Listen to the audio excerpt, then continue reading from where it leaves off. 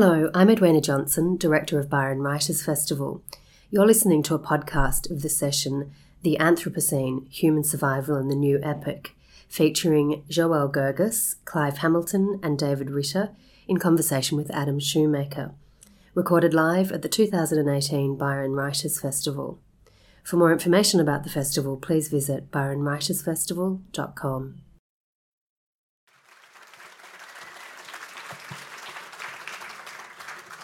So, colleagues, it's an absolute pleasure to be here. I hope the sound is good for those outside as well. Could you just give me a little indication? That's great. Thank you so much. It is the last session, but this is by no means one which isn't going to continue. It's a session which is both searing and important and very, very relevant to Australia and the world that we're in.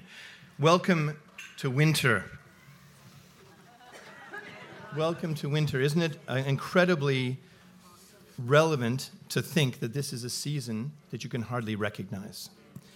And this session, The Anthropocene, Human Survival in the New Epoch, featuring Joelle Gergis, Clive Hamilton, and David Ritter. Clive furthest away, David in the middle, and Joelle closest to me. My name is Adam Shoemaker, and I'm privileged to be chair. I say winter ironically, as there's no attribute to be seen.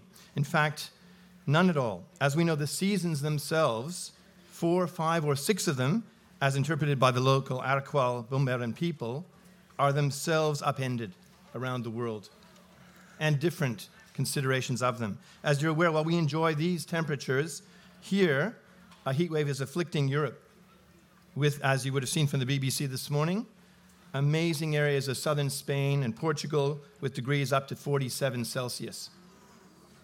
And if you're following that, and how can one not, Sweden's highest landmass, the mountain that was the highest, is no longer the highest because it's melting. The actual mountain is reducing about 1 meter per year. And as Gunhild Ninnis Rosqvist, a geography professor at Stockholm University, said, you see the effects of climate change so clearly here. So, colleagues, how can there be any doubt? And how can there be any debate? Well, there is. And given the vice-like grip of the climate disaster we're wreaking upon ourselves, what place is there for real solutions, real hope, and real analysis of what the Anthropocene means? Now, first we're going to be hearing from Joelle Gergis, and Joelle is an amazingly accomplished climate analyst, a scientist. She's worked now as a DECRA fellow, and if you don't know what the acronym means, just check out the ARC, Australian Research Council website, but it's very sought after early research area. Her landmark book, Sunburnt Country, published by MUP, is an excoriatingly honest account of millennial and millennium change, climate change in the Southern Hemisphere, and in Australia in particular. Her deep history, her deep values shine through every page. Please welcome Joelle. Thank you.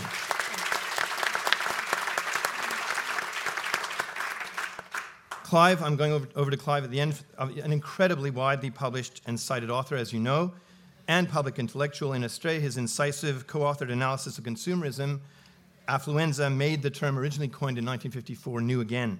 And most recently, his hard-hitting and encyclopedic account of Chinese influence in the Southern Hemisphere, in particular, this nation, has consumed the lives of parliamentarians for the last year. In this context of this panel, however, and that's what we're focusing on today, the latest book, The Uncompromising Defiant Earth, The Fate of Humans in the Anthropocene, intermingles philosophy, deep politics, climate science in an inescapable text. Please welcome Clive. Thank you. And David Ritter. In his so-called day job, David is the CEO of Greenpeace Australia Pacific, an activist, a former Indigenous rights lawyer, someone of whom we're very proud, an advocate, and a superlative campaigner. Some of you may have attended David's workshop last Wednesday at the Byron Community College, of which we spoke earlier, on activism, community, and advocacy. Most importantly, in this connection, his new book, and of course there are many contributors to it, but he was the primary author, is The Cold Truth, and it has its subtitle, The Fight to Stop Adani, Defeat the Big Polluters, and Reclaim Our Democracy. That pretty much says it all. Please welcome David. Thank you. So I'm going to go to Joelle first, if I may, and we're going to have a very interactive session today. Joelle, there's so many things where we could open, but you're a very active and incredibly engaged researcher. But just so everyone here is on the same page, how do you outline and understand the term the Anthropocene? Look, Okay, so everybody here would understand that our climate varies from year to year, decade to decade for centuries. So we have this natural climate variability that's been with us since the dawn of time. But since around 1750, where we've had a lot of humans in the landscape in terms of industrialising the planet, we've cleared a lot of the land surface, we've altered the way that the carbon budget operates, so a lot of trees will absorb carbon dioxide and it changes the chemistry of the atmosphere. So because of human activity, so our need to fuel modern human civilisation, we've actually created a lot of fossil fuel use, which is accumulated in our atmosphere and in our ocean. And what that has done is actually create a new geologic era, which has been termed the Anthropocene, which is effectively a geologic era of our own making. So along with the forces of nature, like things like plate tectonics and evolution and things like that, erosion, humans are now recognised as being an agent of change on the planet to such a degree that we've actually altered really the fundamental equilibrium of the planet. So if you alter it and you can recognise it, when did you pinpoint the major change in this era beginning? Can you actually name a tipping point where it's begun? Well, there have been a whole range of studies that have looked at the emergence of the Anthropocene. It's actually an area that is actively being looked at the moment. Yep. I was involved in a study which was published in Nature in 2016, which looked at the emergence of the Anthropocene, and it really, the human signal in temperatures as early as the 1830s. Mm. So we can actually see the influence of human activity as early as the 1830s in parts of the Northern Hemisphere. The Southern Hemisphere is a little bit more lagged because we have a vast ocean, which is a bit of a buffer to change. And so we recognise that we're actually seeing something really unusual happening,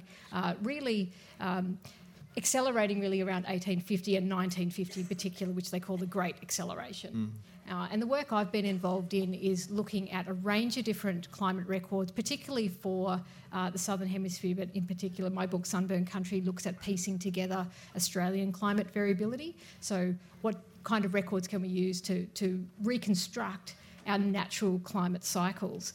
And some work I looked at used records, including the Bureau of Meteorology's weather records, as well as First Fleet records and Indigenous weather stories, and also records from the natural world. So there are records you can get from ancient tree rings in places like Tasmania, coral records from the Great Barrier Reef, New Caledonia and all around the Pacific where we can use that information. And I was involved with a large international team that pulled together all of these natural records, and we reconstructed temperature variations year by year back in time 1,000 years, and we found that the warmest 30-year period that we experienced in the last 1,000 years is the most recent period. And we also looked at climate model simulations to get a sense of, well, is that just natural variability? Is it because of volcanoes? Is it because of ocean circulation? And it turns out that you cannot explain the temperature variations that we've experienced in our region since 1950 without the presence of human-caused climate change, so greenhouse gases in the atmosphere. And so that was a pretty definitive study because it was a long time frame. And so for our region, we can see the climate change signal is emerging. Yep. So people have been looking at this all over the world, but the research I've been involved in was really trying to pull together what we understand for Australia. Because I think here in Australia, we still have a lot of confusion about what is natural variability, what is climate change. And it's extraordinary to me that there's still, even though we have we're currently in drought, 99% of New South Wales is currently drought declared, yet there's no conversation going on about climate change. Mm. Although in the Sydney Morning Herald this morning I was interviewed for a piece and it's actually made front page, and I do talk about the connection between the fact that Australia's warmed by about 1 degree since the start of the 20th century, and what that does is it makes droughts even hotter.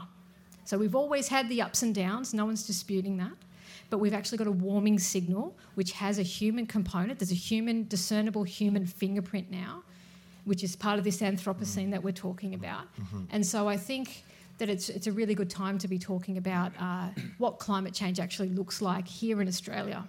So while it's really interesting to hear about the Arctic, and it's certainly of huge importance, I think we still have a conversation to have here as Australians. Mm-hmm. There's no doubt. tell me, with research, and everyone has undertaken on this panel deep research before writing, was there anything which absolutely shocked you, a discovery which completely shocked you and just took you unexpectedly in a different direction? Well, I think there's probably a couple of things I can say here. I was firstly surprised at how much information has not been used to try and reconstruct Australia's climatic history. So the Bureau of Meteorology's official records begin in 1900, but there's actually a lot of information that lies within archives. So there are early settler accounts and early government records and all sorts of really useful instrumental weather observations that can be used. They can be quality controlled, and then they can be used to reconstruct our understanding of the climate system beyond just that 100-year period, which is really important. And so when I started working with historians, I'm a climate scientist myself, I really work in the physical sciences, but it's really lovely to work with the humanities, people from the humanities, because I realised there's a whole archive of material that we could actually tap for this scientific information, which was really amazing. So that's just from the technical perspective, that there's a lot of information that unfortunately the Bureau doesn't have the resources to digitise this old material, so to key it in. And so groups like myself, my group at the University of Melbourne has done a lot of that work in conjunction with the Bureau to make sure we're doing best practice, all that kind of thing. But it's extraordinary to think we have all of these really valuable records that could be used to reconstruct our natural climate cycles beyond just 100 years, which is really important in a country like Australia. Way beyond. And look, I think you've not only created, but you discovered some records or rediscovered some records that people hadn't seen. This is a good story. This is in the book. So I actually ended up coming across Australia's first ever weather record. It was actually kept by William Dawes in 1788 through to 1791. And he took measurements of temperature and atmospheric pressure and winds and remarks 4 to 6 times every single day. And nobody had actually looked at this record until I came across it in 2008. I hired some research assistants to key it all in and check it all out, and I published it in 2008. And no one had looked at it. It really was extraordinary to think that not only was that scientifically really important because it's one of the few records that covers that particular part, a particular period for the whole of the Southern Hemisphere, but also it was culturally significant because it turns out that I could reconstruct what the weather was doing when the first fleet arrived and then cross-check that with the early settler accounts. And so Sydney actually got really flooded out in first settlement. It was actually really cold and wet and people were shivering in their boots, and it was a pretty miserable story. And it wasn't really until the summer of 1790 to 1791 where they experienced the first heat wave, and they couldn't believe it. They couldn't believe how you could have a 10-degree drop in temperatures, and they actually experienced a summer day during a heat wave where there were birds and bats, flying foxes, falling out of the sky because of the heat stress. And they said there was more than 20,000 of them was seen within the space of 1 mile. And it's extraordinary to think about that. And we know that in the modern climate, over 42 degrees Celsius is when we start to see heat stress in flying foxes and things like that. So it was fascinating, actually, to go through the archive as a scientist and really bring a contemporary climate scientist perspective to history and bring that to life. It's fantastic how, in telling this story, you are becoming a new kind of historian as well as climate scientist. It's actually intersectionally and interdisciplinarily different from what's happened before. And in fact, that's something we notice in all of the panel's work, that it's not just a single discipline we're talking about here, it's all sorts of knowledges coming together. So for example, if I take David's work, I mean, there's many aspects of this, but early on in your book, for example, you talk about a very interesting point, that Australia has been very good to turn its back on certain substances that are mined. For example, asbestos. You know, if you look back at the stamps, the popular culture of the early 1980s, there was a series of mining stamps put up by Australia Post, and the Wittenoom mine was one of them, right? Early 1981. So how much has changed? Why is it that we can, the word asbestos itself now is almost like a word which conjures up fear, and people turn their back on it? Why is coal not the same? Well, I think coal is becoming the same. And actually, just before sort of going on to address some more comments to that, can I just register my gratitude, Joelle, to you and to the work that your profession performs, and express outrage and condemnation at the way in which the work you do and your profession does is treated by our political leadership. It is outrageous. All right here. Thank you.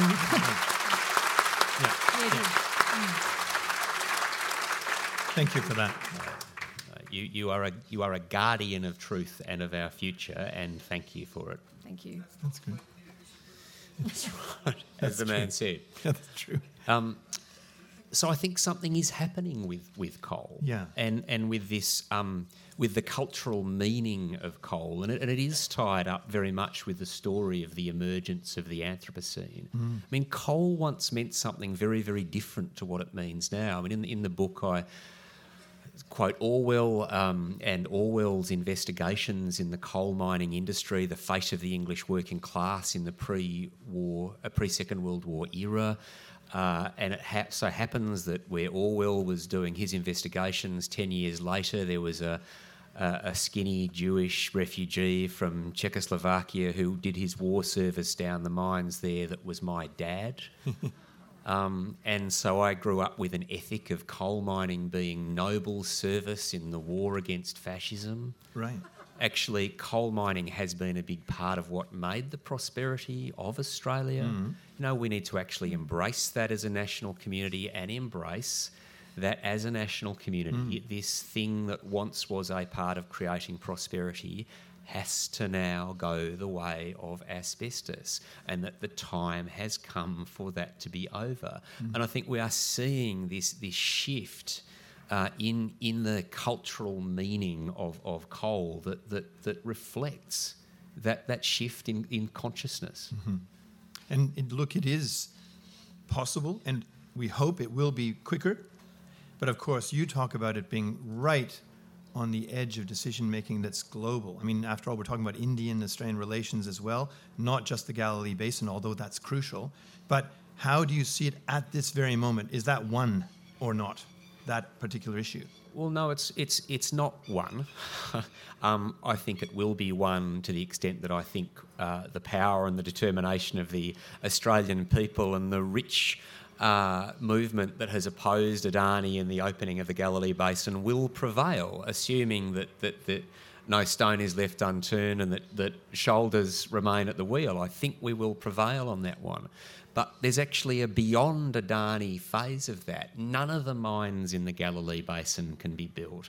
And we know, you know, that the scientific picture is so clear that we have to shift out of all fossil fuel use as fast as we possibly can. I mean, we should have been acting on this stuff decades ago. We are playing catch up. So we have to move as fast as we possibly can.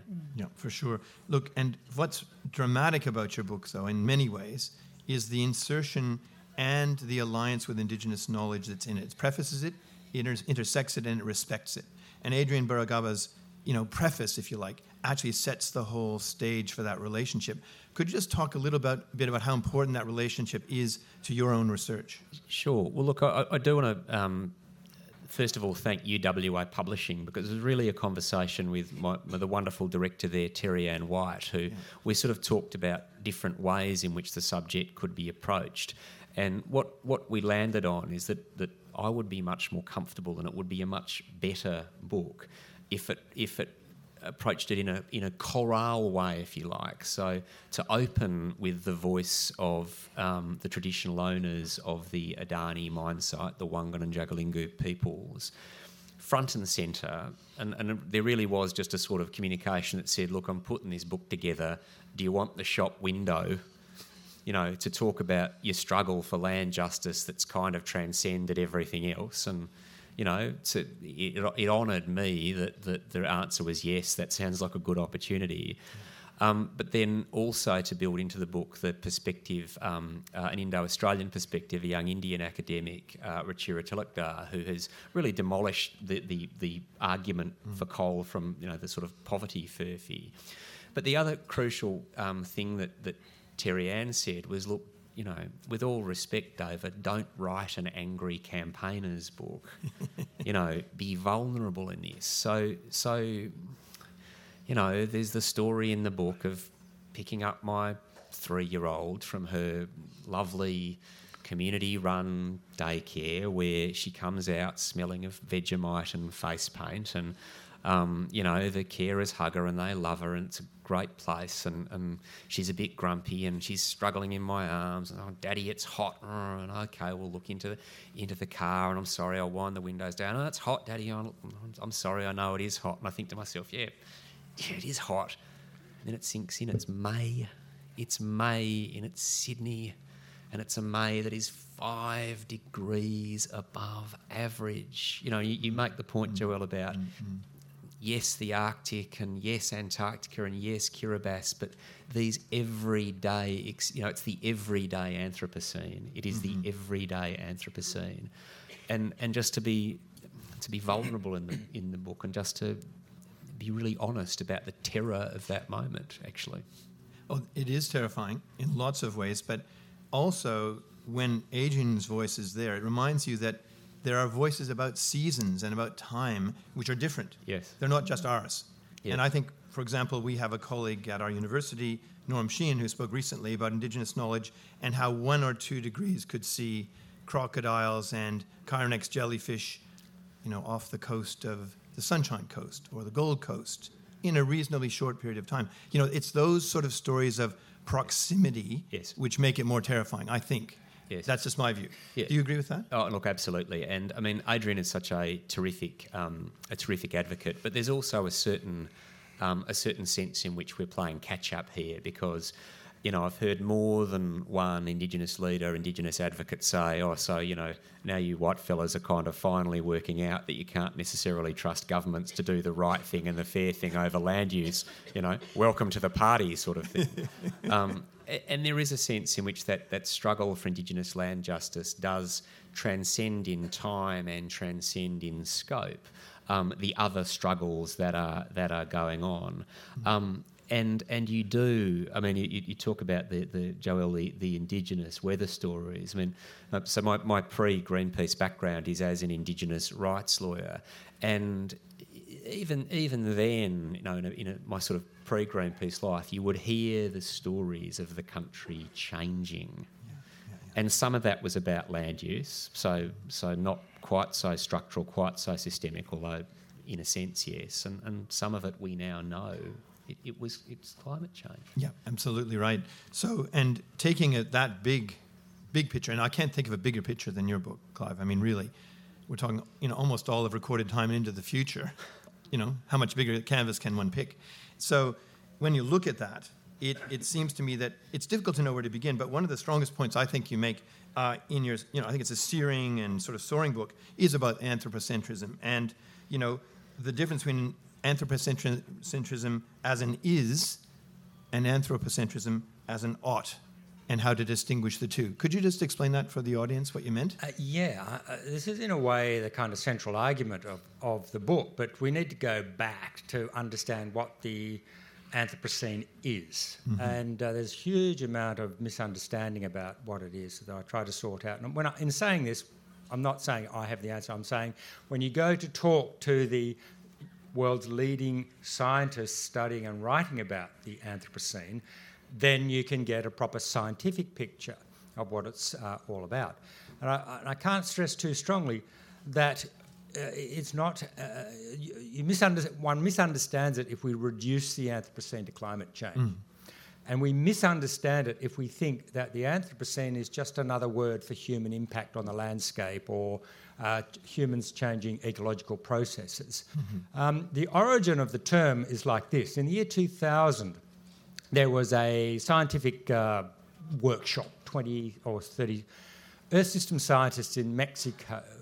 And one of them there present was a very famous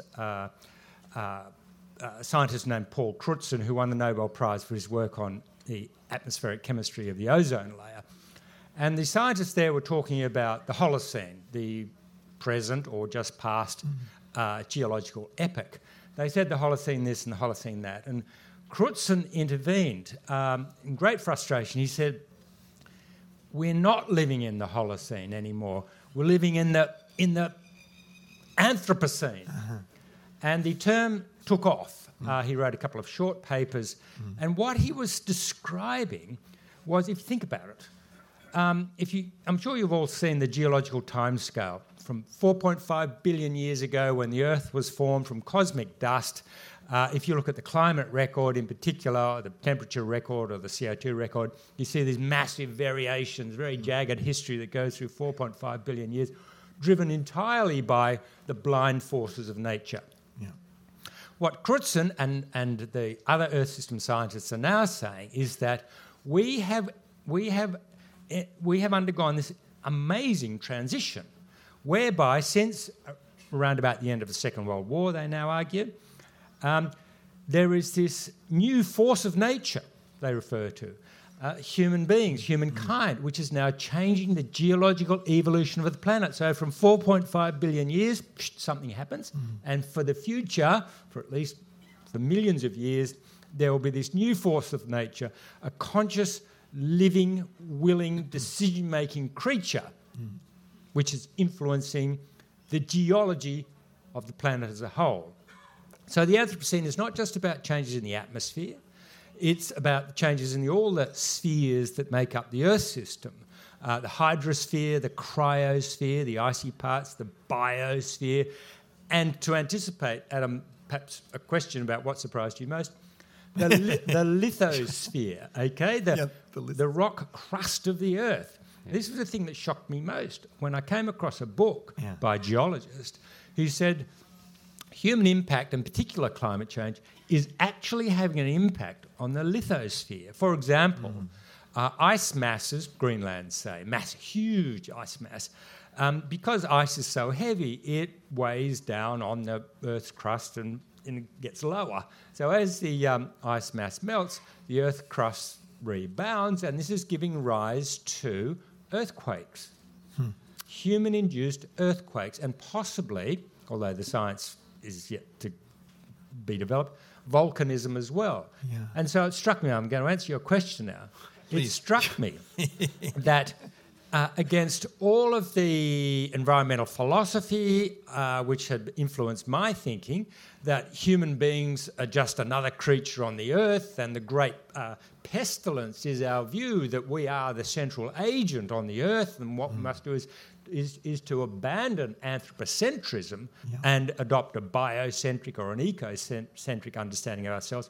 The truth is that we, humankind, are fundamental to the functioning of the Earth system as a whole. We can't pretend that's not the case.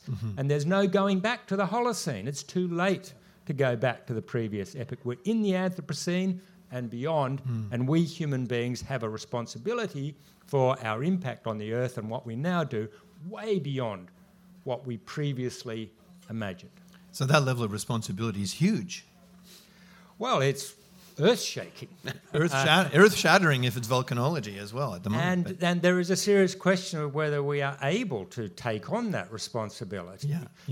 Look, as a greenie from way back, you know, there's a kind of moral preference for withdrawing, stepping lightly on the earth, and so on and so forth. But we can't do that anymore, in the sense that we can't just step back and hope that everything will revert to natural. It won't. It's changing. It's going to change in radical ways.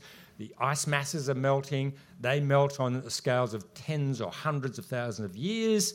The sea levels are rising. Acidification has occurred. We can't just turn that back. That operates on the scale of tens of thousands, 100 millions of years. The Earth is changing as a result of human impact. So how we deal with that is not just a massive scientific, technological, and above all a political question, but as I argue in Defiant Earth, and this is what the book was about, it's actually a philosophical challenge. And so the book is not an appeal for action. So people say, put up their hand and say, well, what should we do about the Anthropocene? I say, well, nothing. I don't want you to think, what can I do? I want you to stop and think, what does this mean? What does it mean for humankind to become so powerful that we can change the geological evolution of the Earth itself? Yep. And it already is in train, and that's we're chosen advisedly with the solar example here, but let's take it this way. if you're quoting, it is a philosophy book. It's a deeply challenging intellectual book in that way, you know.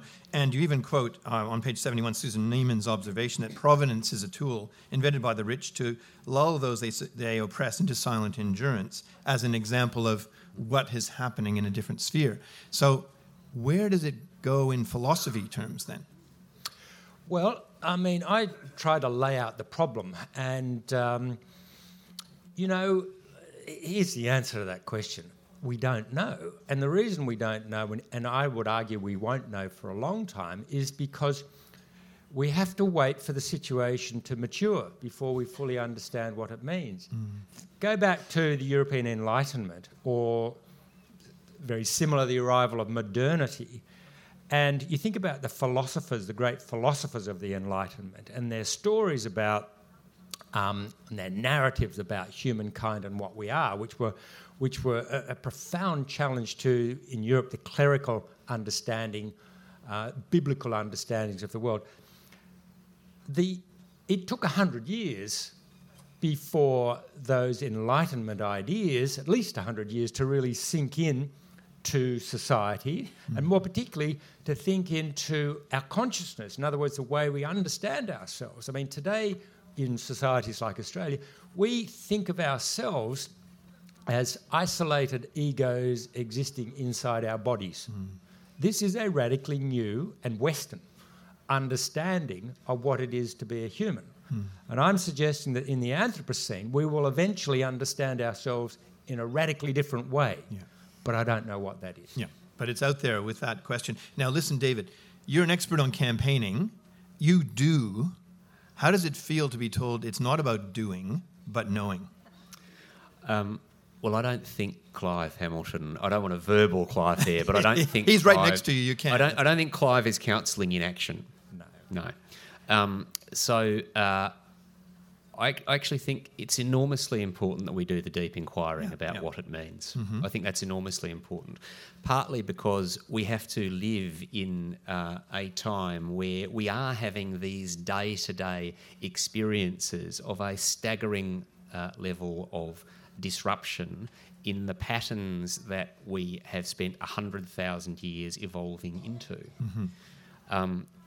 The idea that April might, as we all experienced it up until, wherever you want to draw the line, 1990 or 85 or 7, is gone for good in Sydney, for example, is a profound thing. Now, I think if we are not doing the inquiry into what that actually means in terms of our role as people, as citizens, as parents, as friends, as members of communities, institutions, vocations, I think we need to invite those questions in, because otherwise we will simply be stuck in inaction, or we will be stuck thinking of ourselves simply as atomised consumers, or we will simply seek the diversions of endless cat videos or whatever it might be. But nevertheless, I would advocate profoundly, as always, that we should act in accordance with our best answer at the time. We should be reducing carbon emissions as fast as we possibly can. We should be investing in regenerative agriculture as fast as we possibly can, because our best assessment of the human condition and the condition of the biosphere is that there is an awful lot that is still there to be, that our best can be done for, and that our best chance of a massive exercise in planetary home renovation, if you like, over the next 100 years relies in getting our act together now. Yeah. So getting our act together, Joelle. Yeah, I think it's really important to be reflecting deeply on what it means to have entered a new era, but the science is so urgent that we can't just navel gaze. I'm not saying you are, but really, the science has been out there for a long time, and I think in the last 2 years, many of you would be aware that 50% of the Great Barrier Reef is now dead. Yep. I'll say that again, 50% of the Great Barrier Reef is dead. Now, that is something that we saw in our lifetime and on our watch. So I don't feel like we have too much time. These debates are really important and really, they are fundamentally really interesting. However, we do run the risk of alienating the average person from really being able to see with clarity what is exactly going on and how quickly we need to stop just being passive consumers and really being active citizens. And I think that's the thing that I hope we start moving towards really quickly, like quick smart, because we don't really have any time to waste. So this idea, I mean, there is, as you know, in public minds, plural, there's always a risk, isn't there, that if it seems so dire that it's unattainable, what happens then? Do people give up? You know, like is there that threat? Well, I mean, if I can respond to that, because it's an oldie but a goodie. Look, the danger of that argument, which is constantly put, is that we will not face up to the true reality of the situation that we face. Mm-hmm. And when I wrote Requiem for a Species, which came out in 2010, it was really to say, look, stop pretending that we can fix all this and revert to how it was. It's actually really, really, really bad. And so unless you confront that and give up this wishful thinking and naive hopefulness that we can have a golden green future, then you are arguing against the facts. And I think after Copenhagen, particularly in the environment movement, and my book emerged at that time in February 2010, I think, the environment movement went through a profound emotional shift and basically for 2 years became extremely depressed. Yeah. And I think it had to become extremely depressed because being being despairing was facing the truth. And so you had to go through that. And I don't think people do get depressed for the most part and despair and then give up and do nothing. I mean, we've all been depressed and despairing, but I imagine most people in the audience, but we haven't given up. No. We know that, everyone knows we're screwed. The question is, are we totally screwed? Well, there's a gap. Can we both? And we can act to make sure that we are merely screwed. Yeah. Okay. I just need to say, I think I totally see what you're saying, Clive, and I agree to a certain degree, but I think it's really important that, it isn't a done deal yet. And I think that the degree of warming that we experience is still in our hands. There are certain things that are locked into the climate system that are going to play out. That's what I just said. Yeah. But I think by letting people know that it's beyond us or we're all screwed, I don't really think that's a helpful way of thinking about it. Well, I think it's facing up to the truth of you and your colleagues, that the Earth is going to experience at least 3 degrees of warming. We may be able to limit it to that, but 3 degrees of warming in the long term represents a radically different Earth. It represents a different kind of place for human beings and other creatures to live, and there'll be radical adaptations. Many people will die. And I just think we have to face that. And, kind of avoiding that because of the kind of pop psychology that we must give people hope, I think is a cop-out. I understand where you're coming from, but David, what's your view?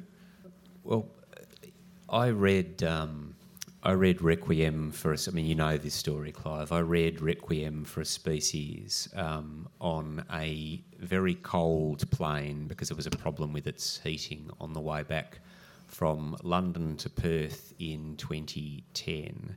And I was coming back from London to Perth to bury my father, who had just died in his 80s. It's as sad as I think I've ever been dealing with Clive's book and the grief of losing a father I loved very dearly. To add insult to injury, the catering was down on the flight too.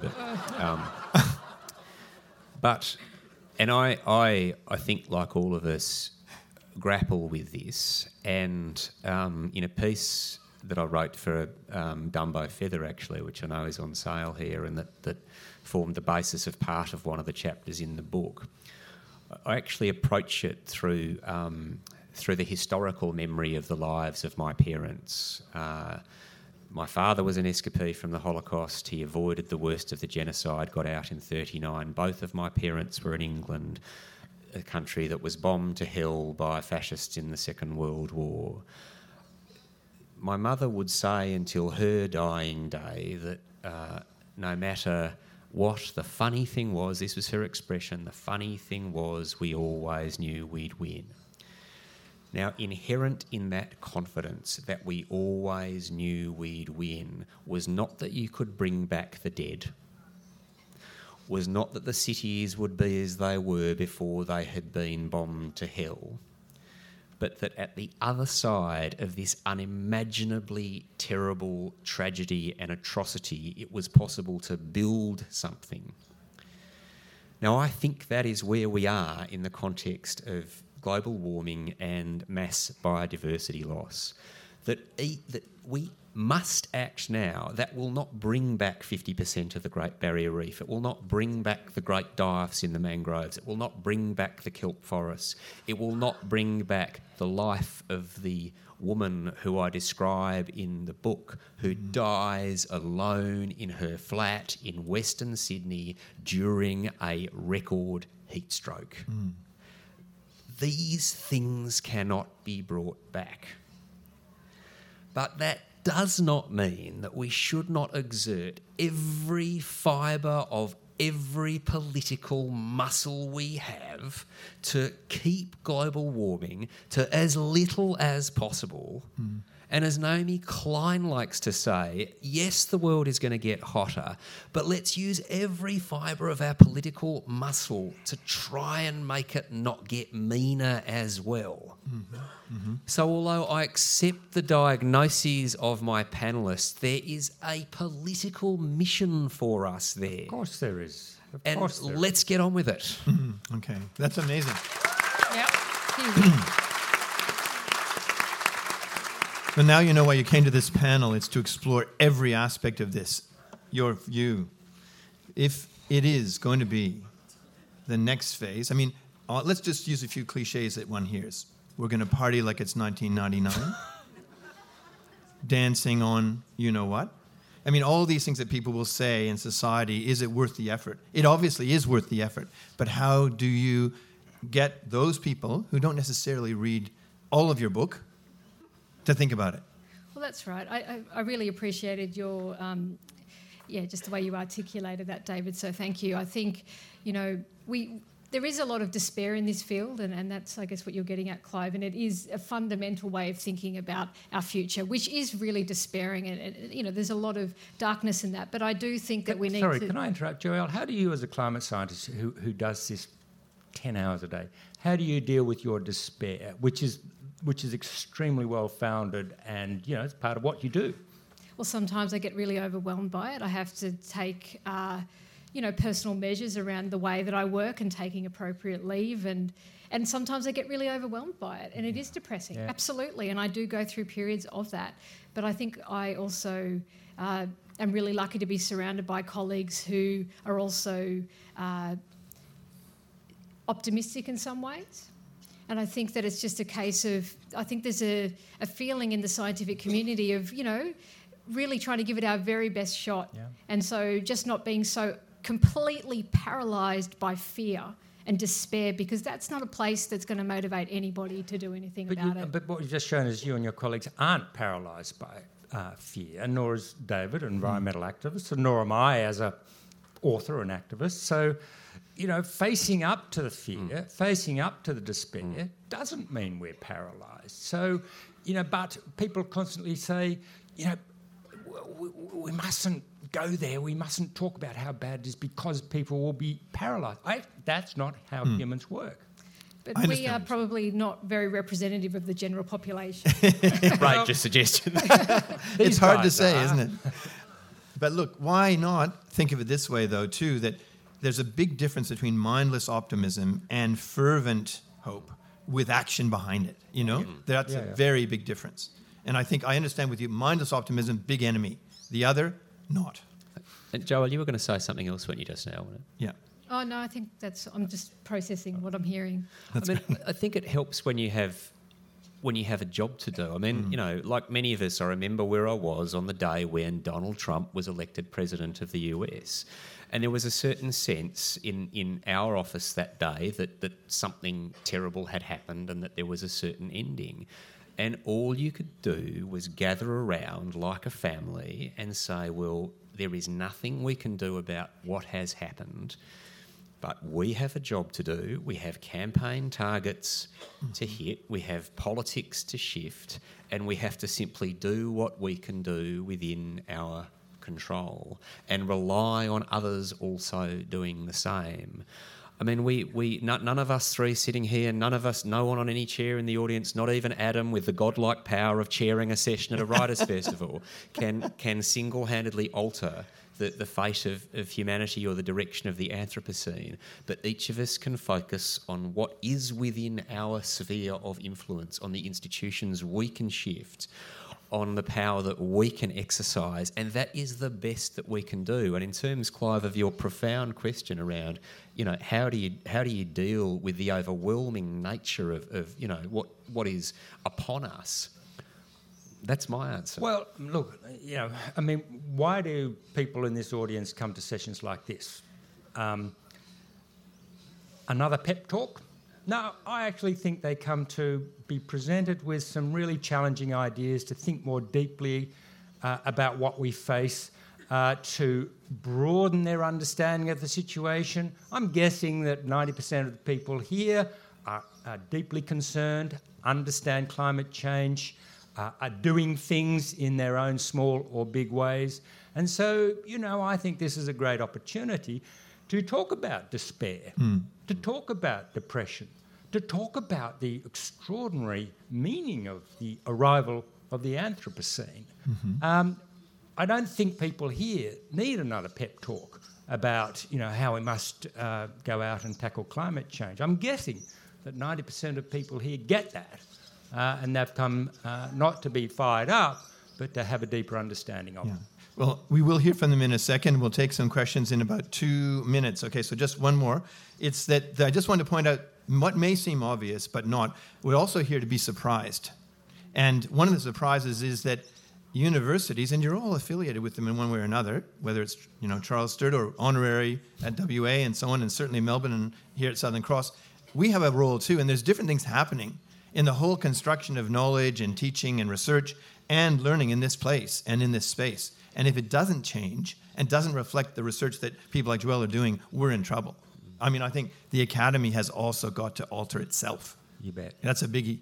So that's something we can take back on Monday, but not today. So Clive, David, Joelle will be signing books, but more importantly, meeting you. I want you to join me in thanking them for an incredible session. Thank you. Yeah. I hope you've enjoyed listening to this podcast.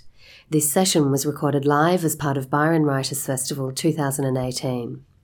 You can find other recorded talks and discussions from the festival on our website, byronwritersfestival.com.